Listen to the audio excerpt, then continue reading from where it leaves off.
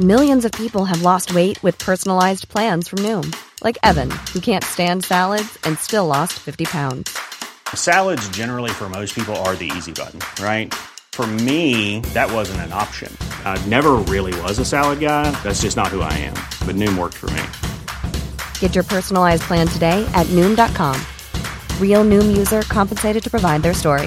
In 4 weeks, the typical Noom user can expect to lose 1 to 2 pounds per week. Individual results may vary. Hiring for your small business? If you're not looking for professionals on LinkedIn, you're looking in the wrong place. That's like looking for your car keys in a fish tank. LinkedIn helps you hire professionals you can't find anywhere else, even those who aren't actively searching for a new job but might be open to the perfect role. In a given month, over 70% of LinkedIn users don't even visit other leading job sites. So start looking in the right place. With LinkedIn, you can hire professionals like a professional. Post your free job on linkedin.com/people today. Hi, this is Billie Jean King. This is Marion Bartoli. I'm Mats Wilander. This is Mary Carrillo. This is Pam Shriver. This is Yannick Noah, and you're listening to the Tennis Podcast.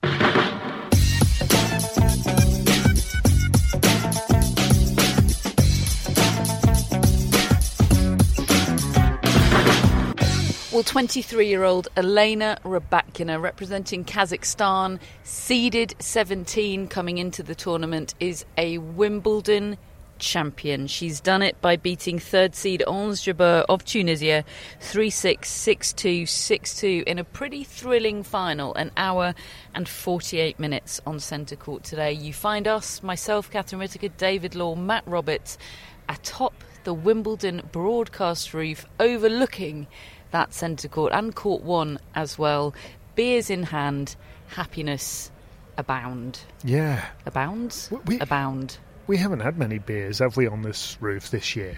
So we're making up for it. Well, we're technically in a work area, aren't we? We are separated from the beer drinking area by a barrier, but but nobody seems to be minding. No, the security guy's on his phone at the moment, so I think we're all right. And he was taking pictures for us earlier, so I think we're good.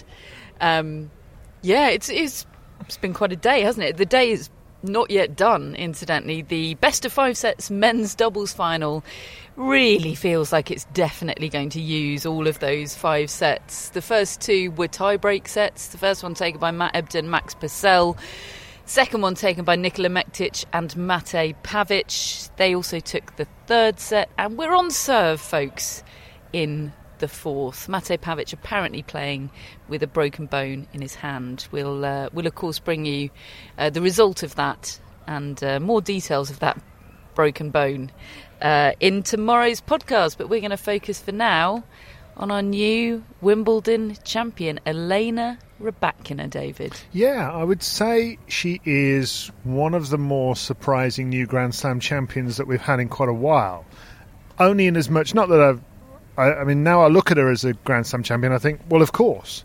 When you see what she's capable of and how she did it and how her run has materialised throughout the fortnight, she just looks like somebody who, well, of course she was going to be a Grand Slam champion. But I hadn't really realised how good she is, how capable she was, what her ceiling is. And her ceiling is just so high. But today, I did not think she would win. I thought Ons Jabeur would take her out. And when she won that first set, I was even more sure of it. And I think it's enormously impressive that Rybakina didn't fold, because she wasn't playing that well in the first set. She was error-strewn, and then she tightened up a game just as she did against Ada Tomljanovic the other day and took it away. It's funny, she talked in the on-court interview with Sue Barker and in her press conference, which we'll talk lots about, I think, about how she was nervous throughout the whole match. She said in press, she was asked, were you able to enjoy it today? And she said, frankly, no.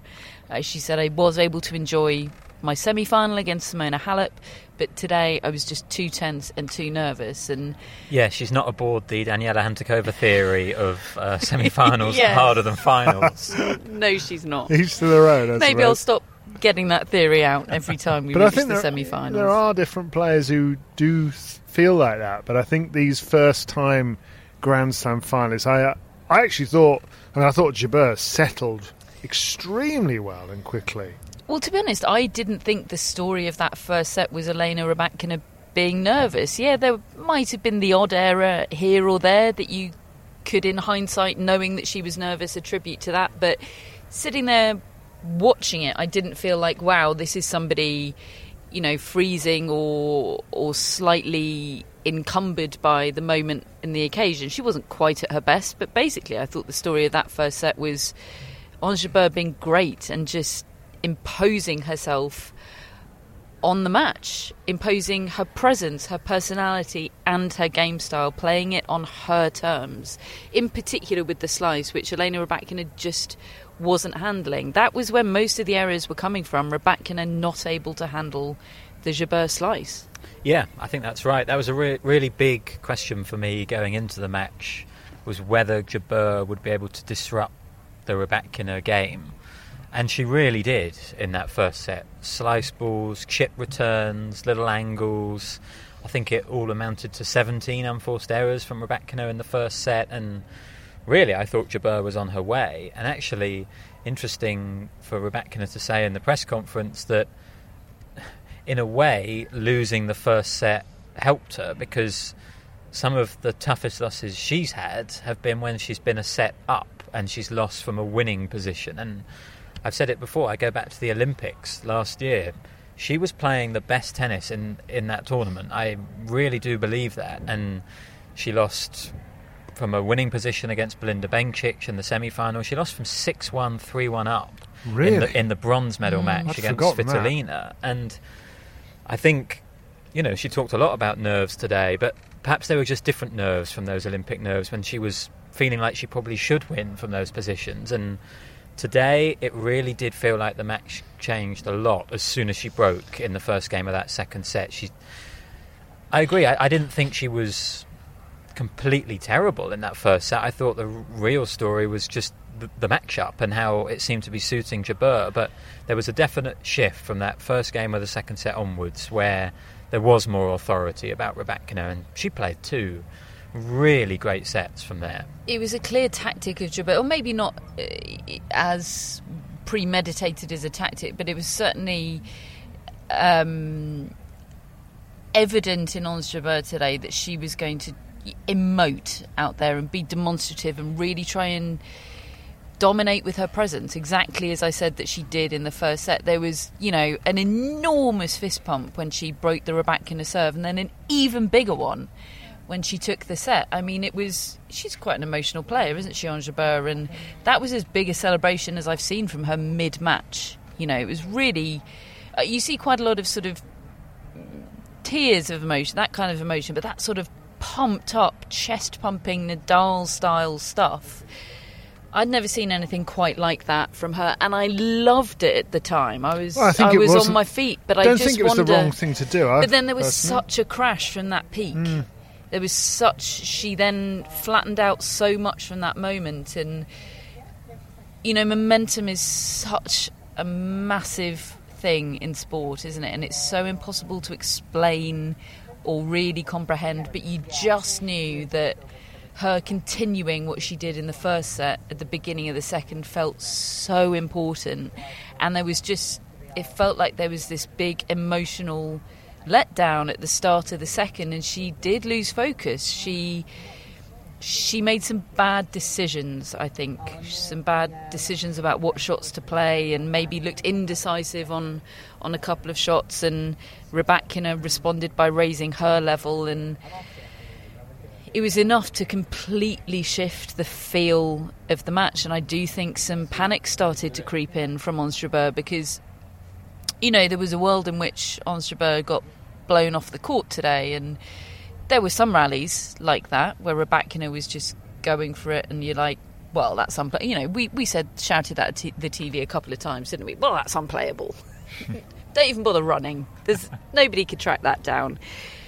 But there were quite a lot of points in the second and third sets that were Jabeur points. She was playing them on her terms, and she lost them. Rybakina was moving pretty well up to some drop shots, Yeah, I saw a different side to Rybakina today. I felt like she did win a few of the cat and mouse rallies. She did track down some Jabeur drop shots and hit winners off them. Her movement held up really well.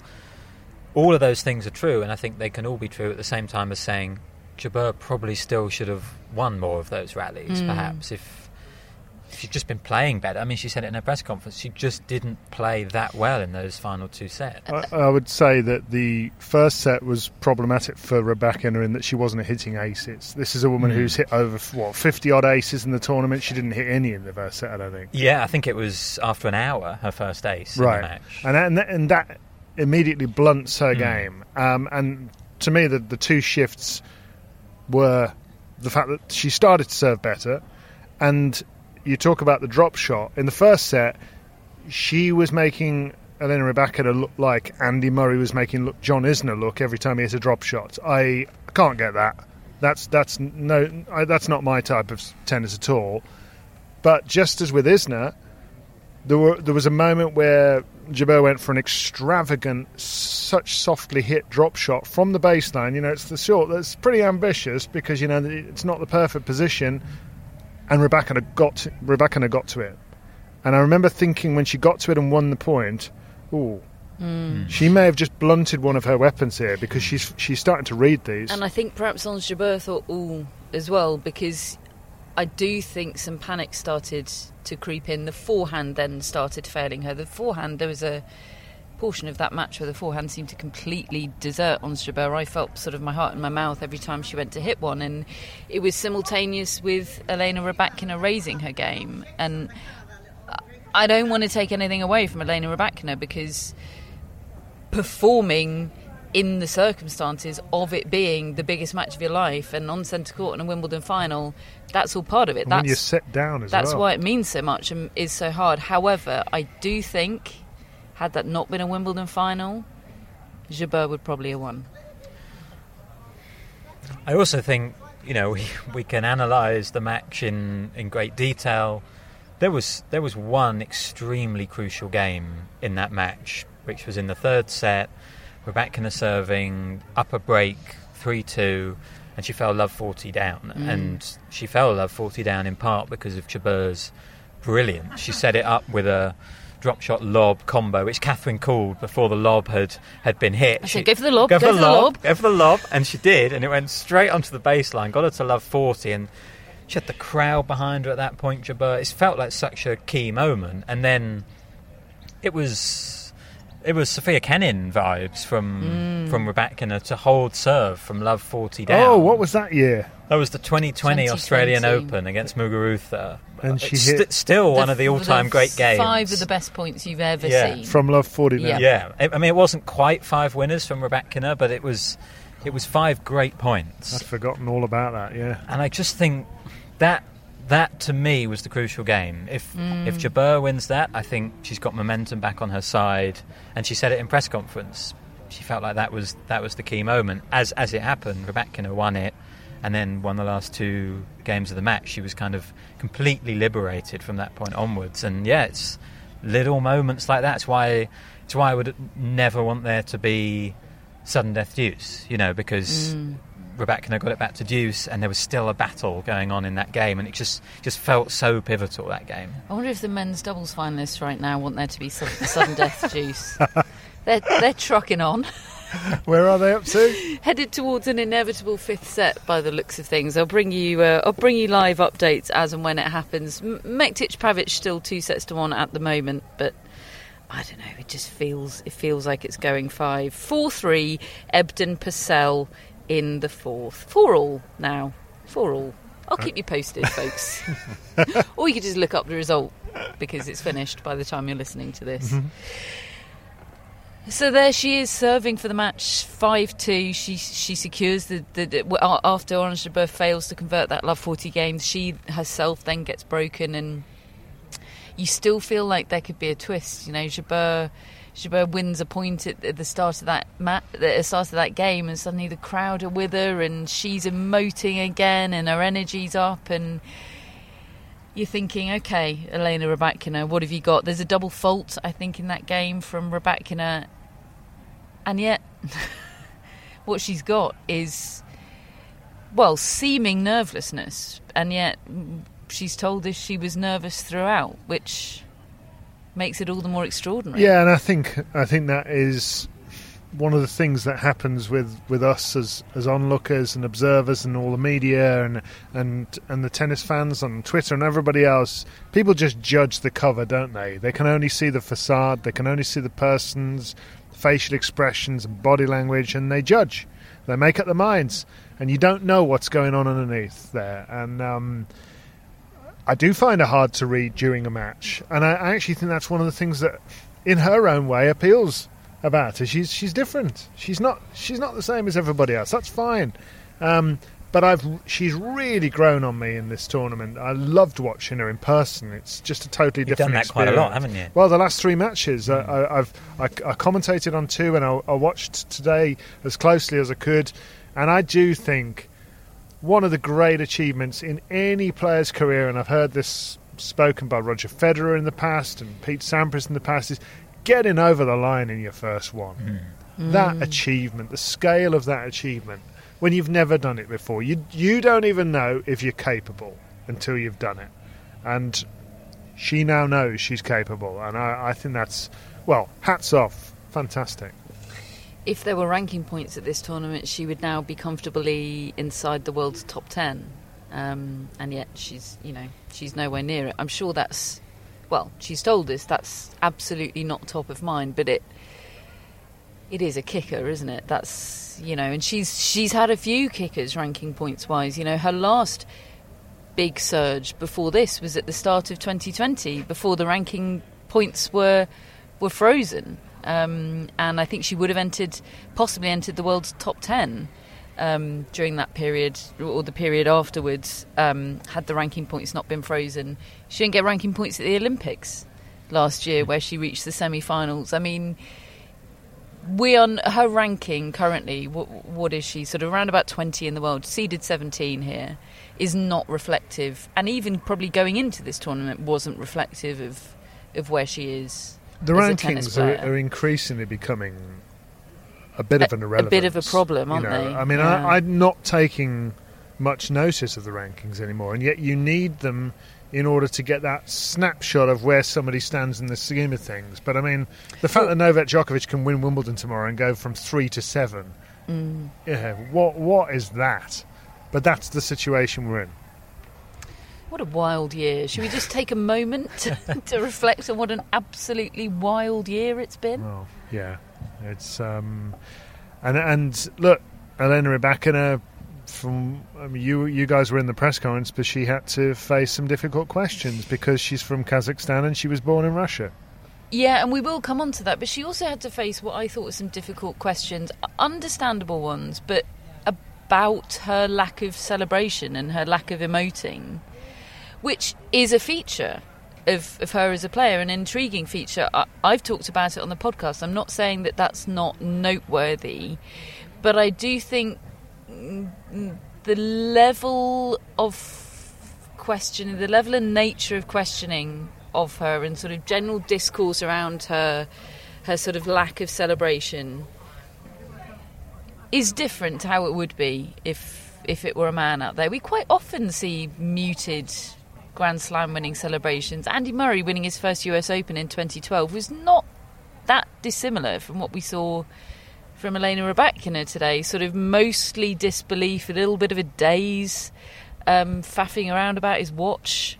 I mean, Elena Rybakina didn't know faffing about a watch today, as far as I can gather. And I know that when he won the US Open, Daniil Medvedev did his weird fish celebration. But he just collapsed. But for all his other titles, he's made it his thing that he's not celebrating, and it's kind of been lauded and celebrated as a trademark. I just feel like it's the old sort of, why aren't you smiling? Give us a smile. Give us a smile. It's that sort of thing, and I'm not saying it's not a talking point. I've made it a talking point on this podcast, but the extent of it and the fact that I suspect that'll probably lead some of the news agendas on Elena Rybakina bothers me a bit, and I'm not holding the journalists responsible at all. I get it. It's the patriarchy that sets the sort of agendas, and the fact that everyone wants an angle on her, and we don't know her very well yet, and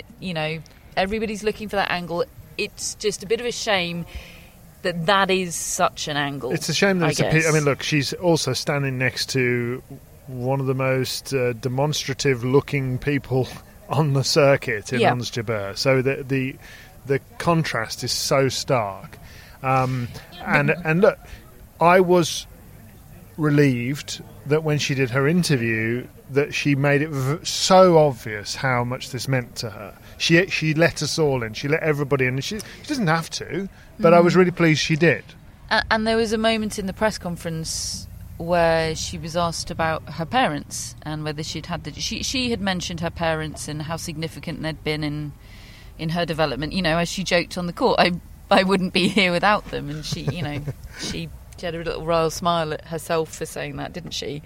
And then there was a follow-up question about her parents. You know, have you spoken to them? When do you plan to see them? And her face slowly crumpled, and she started crying. And there was a moment the moderator offered to end the press conference or give her a moment. She said, no, I'm fine. And then she joked, see, you wanted some emotion from me. Oh, really? Here it is. And it was a lovely moment, but it also made me a bit sad that she had the impression that people thought she was winning Wimbledon wrong by not giving people the emotion that they wanted. And that's really interesting. That made me feel a bit sad for her. Yeah. Like as though she needs to change because it's not good enough. Yeah, the fact that she had that awareness that you all want me to be crying or smiling or being giddy or doing something that I'm not doing. I think the Andy Murray comparison is a really good one from 2012.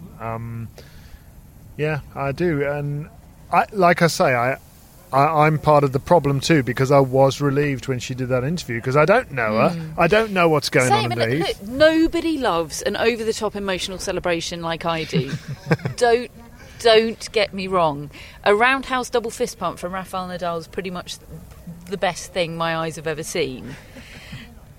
But I just think the tone of the response to her celebration or lack thereof is different than it would be if it were a man responding in the same way, and that's something that we should just examine and sit with. Yeah, I think it's a point very worth making because it did dominate kind of the first half of the press conference. Yeah, it did. There weren't many questions about her nationality in press, but the ones that there were quite pointed. Matt, you were in there, and she was asked directly, do you condemn Putin and the war? Yeah, and look, I'm not here to tell journalists how to do their job. I don't consider myself a journalist, to be honest. We can get into that another time, but and as we've said... Hang on, you're the guy that went to Court 12 to report on Beatrice Haddad Meyer's loss first hand. Sometimes I do #journalism.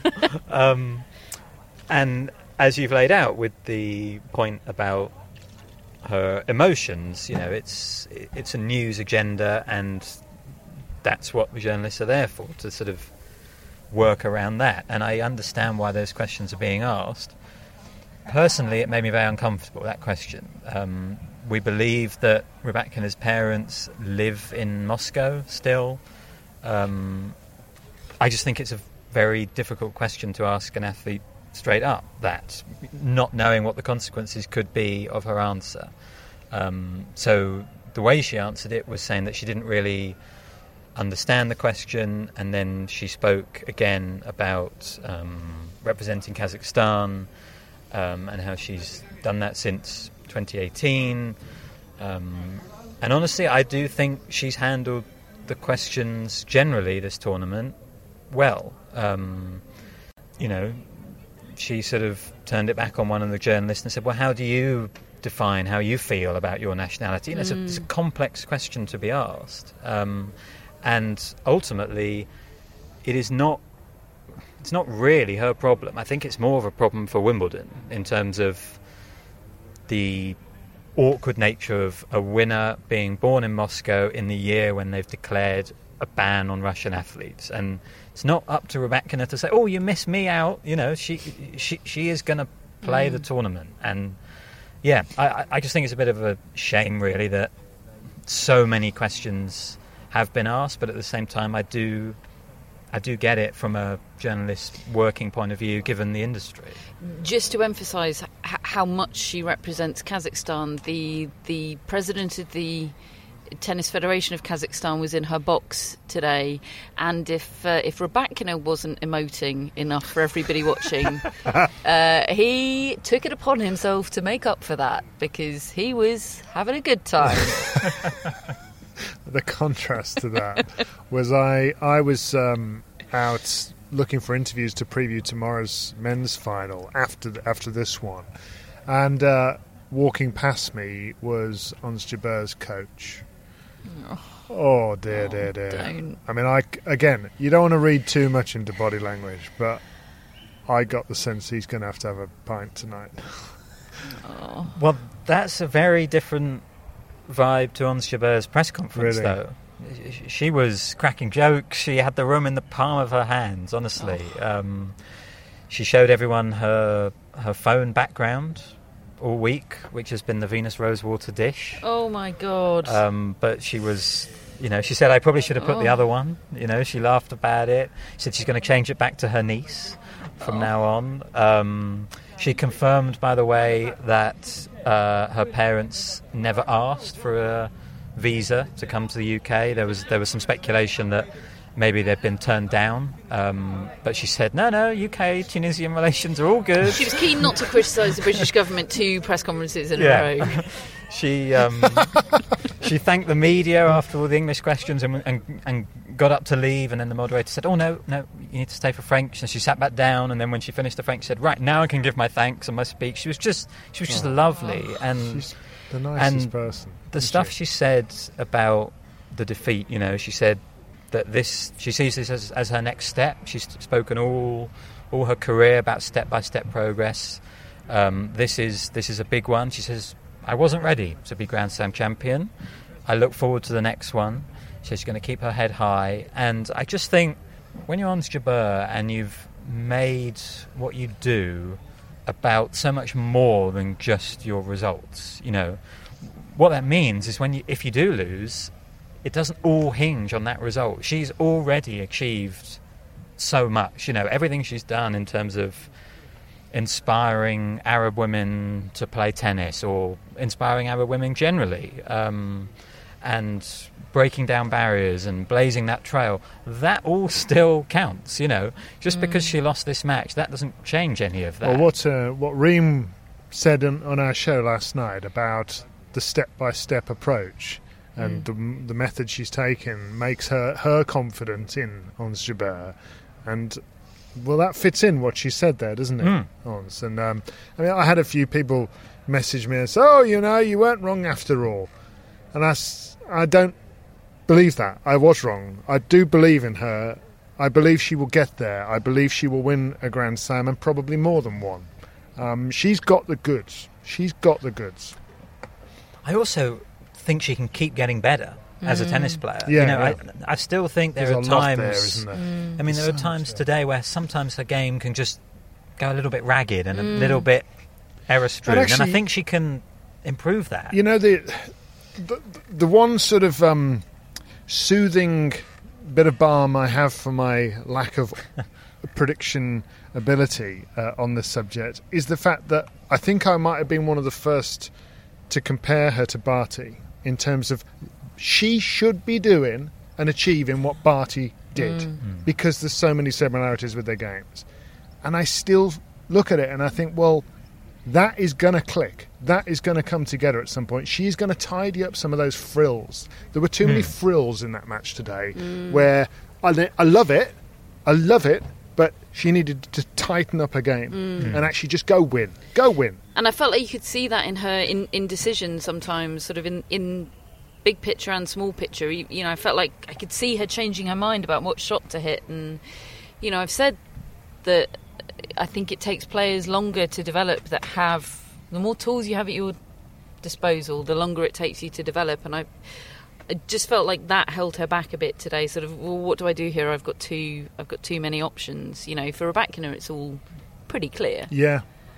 And when your brain is fried by occasion and situation, it's probably easier to have the very straightforward, clear-cut I think game. that for Rybakina, because I think she realised I need to tighten up my serve and I need to get to one or two of these drop shots, and that's to me what she ended up doing. But the thing with Jabeur is I think she can be a threat at all 4 slams. And there's not so many you can say that. I mean, about. we'll check in with Craig Tyser what he thinks about the balls at the US Open. I was thinking that.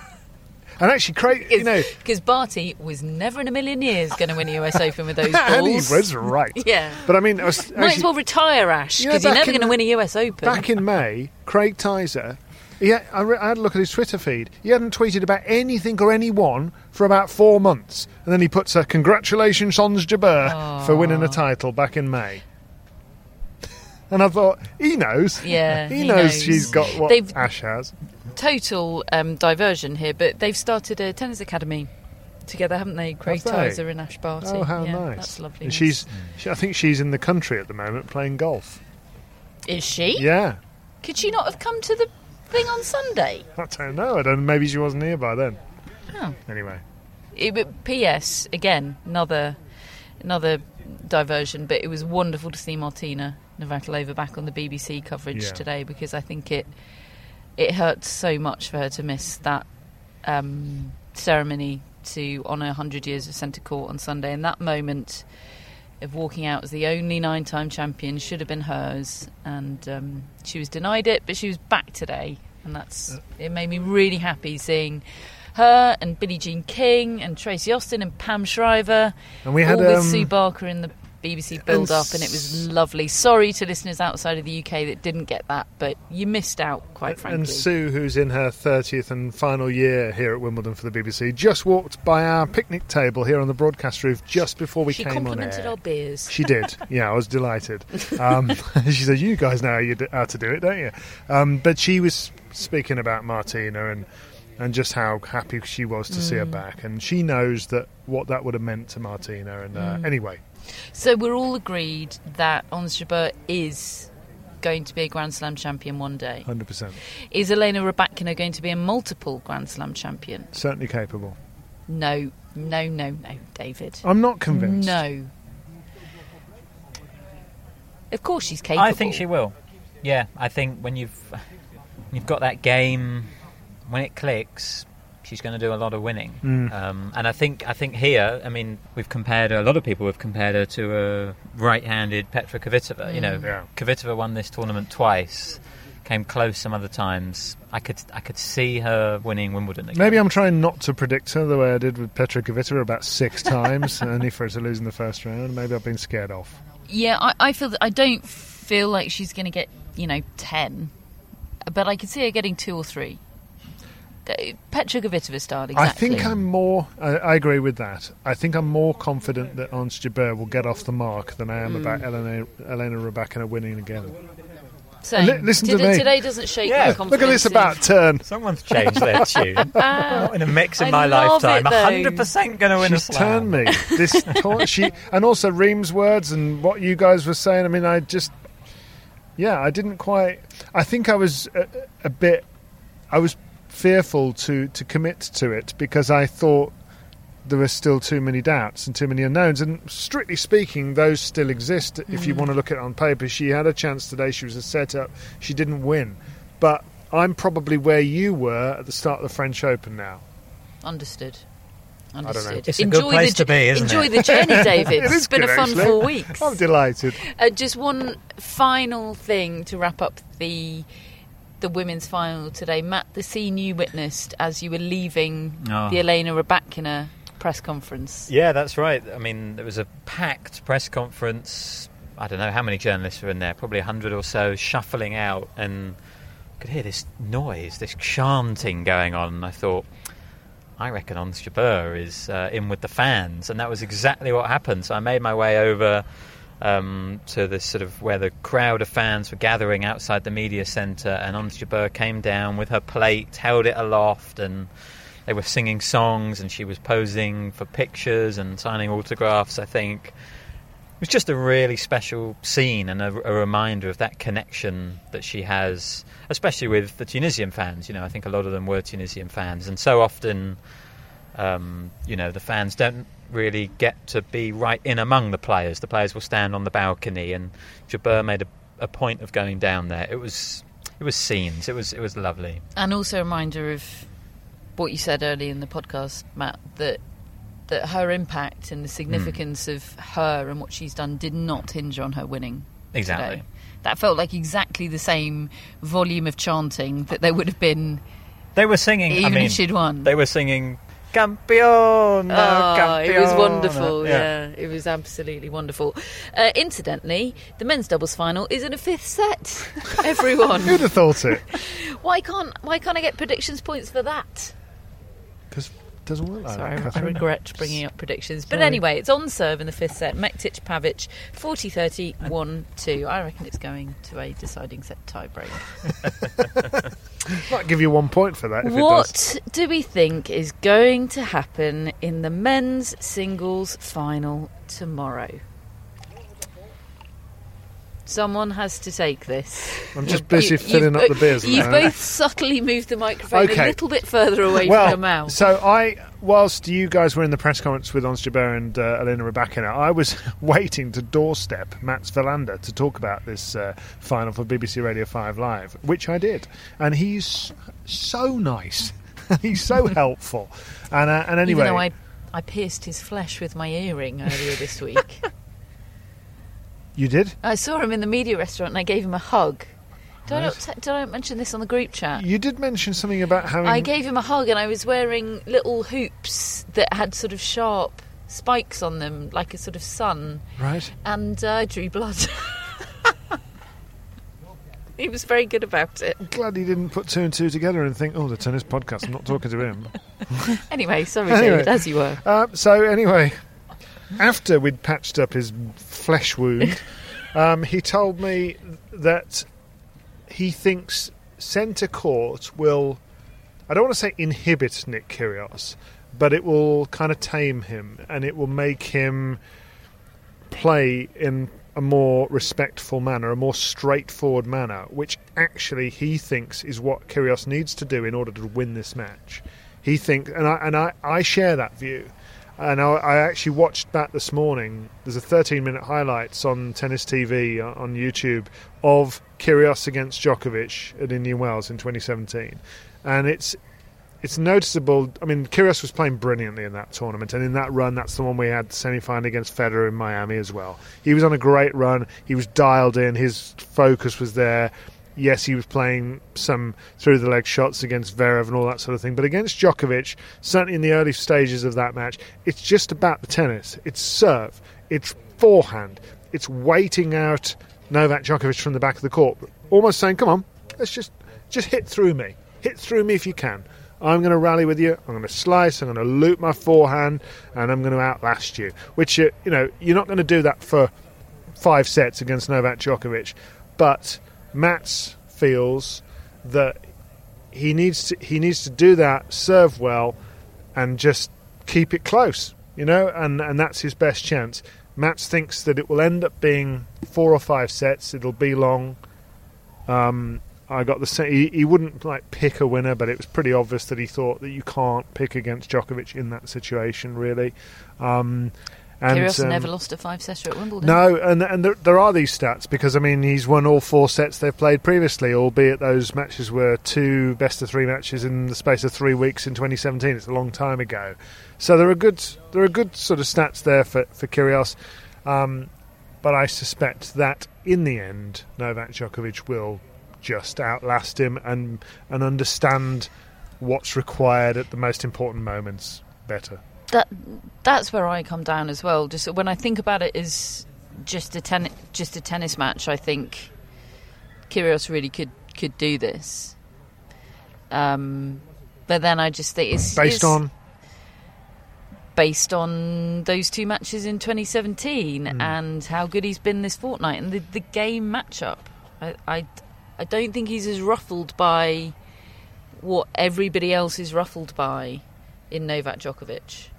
And I just think so much of it with Djokovic is about the big points. You know, people do have opportunities against him, and he just plays the big points unbelievably well. And Kyrgios and that serve, I think it takes some of the mental weight off playing Djokovic. All that being said, much like your mantra up until this year of it's Rafael Nadal at the French Open, I come back to that because, you know, nothing will ever be like Rafael Nadal at the French Open, 14 titles. But, you know, if Djokovic is going for 4 in a row here, it's that we're at that sort of stage of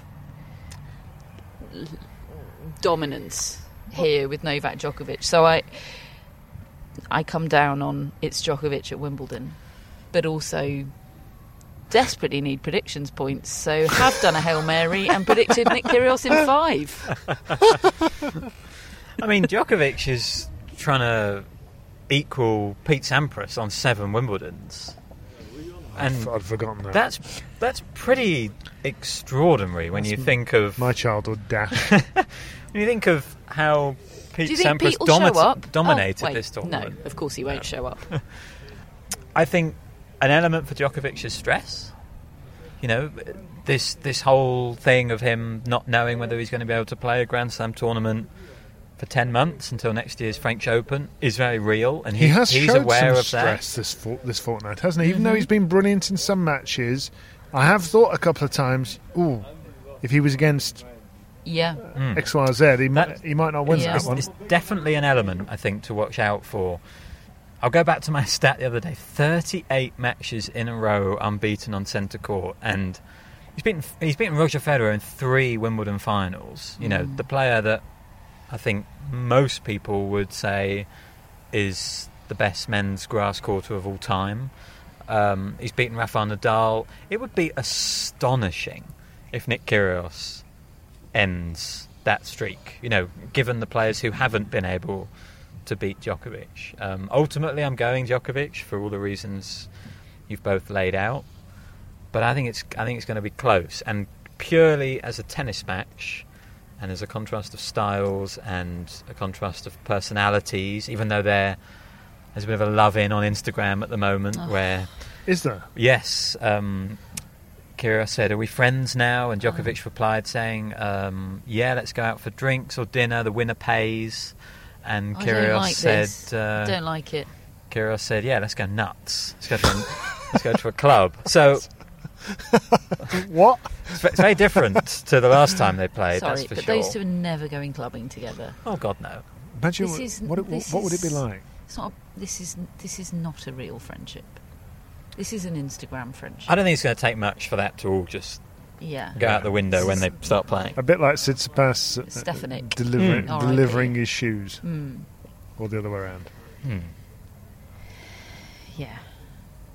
Okay. Sorry to have brought that up. I can see the pain that's caused you, Catherine. It's etched all over your face. The clubbing. Also, Mektic and Pavic have broken in the 5th set, so perhaps it's not heading to a Champions tie-break. Of course it is. Love 15 on the Mektic-Pavic serve. I'll keep you posted. When you're ready to pop the question, the last thing you want to do is second-guess the ring. At BlueNile.com, you can design a one-of-a-kind ring with the ease and convenience of shopping online. Choose your diamond and setting. When you find the one, you'll get it delivered right to your door. Go to BlueNile.com and use promo code LISTEN to get $50 off your purchase of $500 or more. That's code LISTEN at BlueNile.com for $50 off your purchase. BlueNile.com, code LISTEN. Even on a budget, quality is non-negotiable. That's why Quince is the place to score high-end essentials at 50 to 80% less than similar brands. Get your hands on buttery soft cashmere sweaters from just $60, Italian leather jackets, and so much more. And the best part about Quince, they exclusively partner with factories committed to safe, ethical, and responsible manufacturing. Elevate your style without the elevated price tag with Quince. Go to quince.com/upgrade for free shipping and 365-day returns. Hello, Tennis Podcast listeners. David here. Now, you might know that I love a bit of cooking, and I think I'm quite good at it. But if I'm honest, even I get fed up trying to work out what to do every night. That's where Home Chef comes in. Being able to put together a delicious meal without the long prep and the cook times, well, that's pretty cool. Home Chef provides fresh ingredients and chef-designed recipes conveniently delivered to your doorstep to simplify your cooking experience. They have over 30 options a week and serve a variety of dietary needs, so you don't have to worry about what to make ahead of time. Not only is it convenient, but it's economical too. Home Chef customers save an average of $86 per month on groceries. Now, for a limited time, Home Chef is offering Tennis Podcast listeners 18 free meals plus free dessert for life and, of course, free shipping on your very first box. Go to homechef.com/tennis. That's homechef.com/tennis for 18 free meals and free dessert for life. You heard it right. Let's whiz through some other results that we've had today. We have our junior girls champion. It is Liv Hovde of the United States of America. She is 16 years old. She was the top seed. She beat Luca Udvardi 6-3, 6-4 today. Matt, I think you watched just a little bit of this. Well, word on the street. Oh, We like a word on the street. Is that she has a great backhand. And I know this because a few people tweeted me about it. So I thought I better be watching. Matt gets tweeted about two things: backhands and Kuzmova. Correct. And yeah, I mean, look, I didn't see a huge amount. Looked a nice backhand, nice shape to it, and interestingly, she's only... You're like the gatekeeper of backhands now, Matt. Yeah, thank you very much. Does it pass the Matt Roberts test? That's the question. Only 2 American girls have won this title since Chanda Rubin in 1992. No way. So she's the second after Claire Liu, who was a few years ago. So and that's not Matt's stat? No, it might be better than the one I've come up with today, actually. But given that we're not advertising the newsletter anymore, then I feel fine saying that it's not my best. It's day 13. Sign up anyway, folks. I used up all my energy in the library the other day. Dida de Groot won a 7th consecutive women's wheelchair singles title today. She beat Yui Kimiji 6-4, 6-2 in the final on court 3. I'll say that again. 7th consecutive. Have you seen her Twitter handle? No. Dida the Great. Oh, God, we love that. like it. I assumed you must have seen that and I wasn't going to be able to surprise you, but I was so chuffed when I found it. That's a very Ekin-Su's brother on After Sun energy, isn't it? You're going to be seeing a lot more of this pointing at his face. It was an extremely niche reference. I don't know what you're talking about. You're speaking another language. But for the 0.4% of listeners that know what on earth I was just talking about, it'll be a big reward. Be a hit. There was also a funny quote she gave on the court, and also really an insightful one. The interviewer was trying to, get out what it means to win Wimbledon. I think this was her 4th Wimbledon title. And she said straight up, we wheelchair players don't really like grass. And the point being that it's a very different sport on the grass because it's much more physically demanding. It's much harder to move the chairs. I heard that in regard to Alfie Hewitt, who hasn't won Wimbledon yet, and he's in singles, and that was explained to me. Some of the guys are really put together physically, massive muscles and whatever, and he's a little more slight, and he can't shift it about quite the same way. Yeah, so I think it's an interesting element to the game. I think it sounded like on a hard court, it's more or less sort of one push and you can cover the length of the court, whereas on the grass it's more about sort of lots of short pushes to get to sort of cover the ground, and just an interesting element. I mean, even though she may not like it, she's won it 4 times, so she's doing all right. The men's wheelchair doubles title was won by the second seeds Gustavo Fernandez and Shingo Kaneda. They beat the top seeds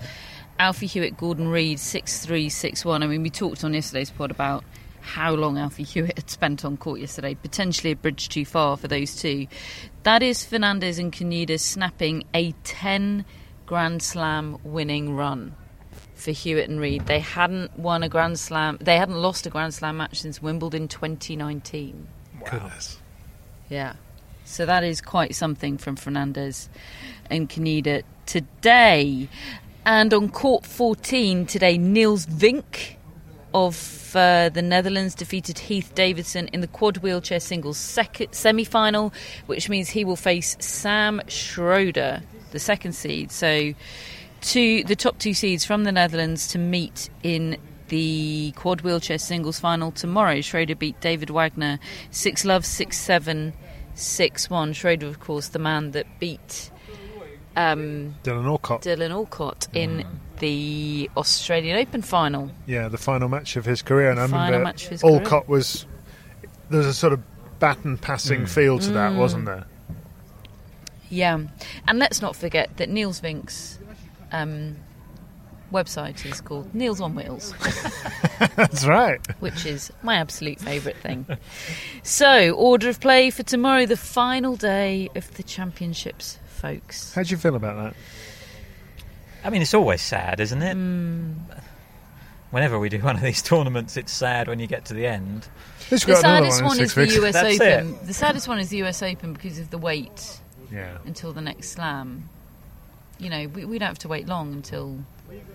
At least we get to have honey juices on the final day. New York. Already excited for that. Centre court starts at 2 p.m. with Novak Djokovic against Nick Kyrgios. It's followed by the women's doubles final, Elisa Mertens and Zheng Shuai against Barbora Krejcikova and Katerina Siniakova. That's the top two seeds facing off. That's going to be really interesting, isn't it? Yeah. It certainly should be. The boys' singles final is Michael Zheng of the United States, unseeded, against Croatia's Mili Polichak. Could you check that pronunciation with your wife, please, David? Yes, although that sounds about right to me. Thank you very much. Third seed is Polichak. There's gentlemen's invitational doubles also on court 1. Court 3 is where you'll find the men's wheelchair singles final between Shingo Kaneda and Alfie Hewitt, and the women's wheelchair doubles final between Diede de Groot and Aniek van Koot, and Yui Kamiji and Dana Matthewson, the Japanese-American pairing. And court 12 is where you'll find the quad wheelchair singles final between Niels on Wheels Vink and Sam Schroeder. There's also lots of legends happening tomorrow. There's also the quad wheelchair doubles final. Sam Schroeder and Niels Vink teaming up, so they're facing one another and pairing up tomorrow. They face Andy Lapthorne and David Wagner. That is to be arranged because so many of the players involved are also playing singles. So that's your final day of the championship. It's good order of play, isn't it? Good order of play. Can't wait. Yeah, if you've got a grounds pass tomorrow, head out to court 3 and watch some of or court 12 and watch some of those wheelchair matches, because you won't be disappointed. Or go to court 1 and see if you can do some Matt Roberts style talent spotting for the future with the boys singles final. Note down your thoughts about who you've spotted and why you think they're great, and then sort of flaunt the evidence in our faces in about 5 years when they win Wimbledon. Send someone a text. Yeah. So that you can find it 5 years later. Send somebody a Matt Roberts on Alcaraz type text. Absolutely. Mind you, I'm gonna put this out there. If they're already in the Wimbledon boys final, I'm not sure that is quite the talent spotting Hold on, when they're playing in the under-14s in Barcelona. Just gonna say. We did an entire Tennis Relived about the junior champions, and he's just saying it doesn't matter. No, but I'm not saying that at all. I'm saying it's not. It's not sort of niche talent spotting. They're in the final of he wants junior credit, Wimbledon. Catherine, is what he wants. The whole point of that show is that these people are talented and what happens to them. And if you would like to listen to that show, then become a friend of the Tennis Podcast. It's one of 2 Wimbledon Relived shows that we did in the build-up to this. We'll be doing a Wimbledon review show, which will help you with the Wimbledon come down. We'll be recording that next week as well. We've already started gathering content for US Open Relived. That's it's in the works, David. It's just an excuse for David to watch footage from the 90s. It's true. Let's just say that research is already underway, folks. So become a friend of the Tennis Podcast if you want to do that. The link is in our show notes. I'm not going to plug the newsletter because it's a disappointing stat. Because of aforementioned reasons. But do tell your friends and leave us an Apple Podcast review if you feel so inclined. We have lovely Willow, our Wimbledon mascot. Willow, you've done a sterling job. Thank you ever so much. I'll pop a picture of Willow on our Instagram tomorrow, I think. All right, Willow. Hello, Willow. Carter is my mascot. We failed again today, Carter. David. Oh, dear. And Darwin. Yeah, that didn't go so well today either, Darwin. But the fact is we've already got loads of points banked, so nothing to worry about. Definition of loads of, to be determined. Matt, you and the dearly departed Gerald. No points today. No, very few people scored points today.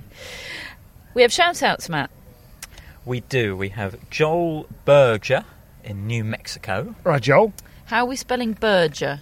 Berger. Is so that it burger? could be like Jay Burger. Yes, no, Catherine. I'm afraid not, because he told me it's a soft G, like merger.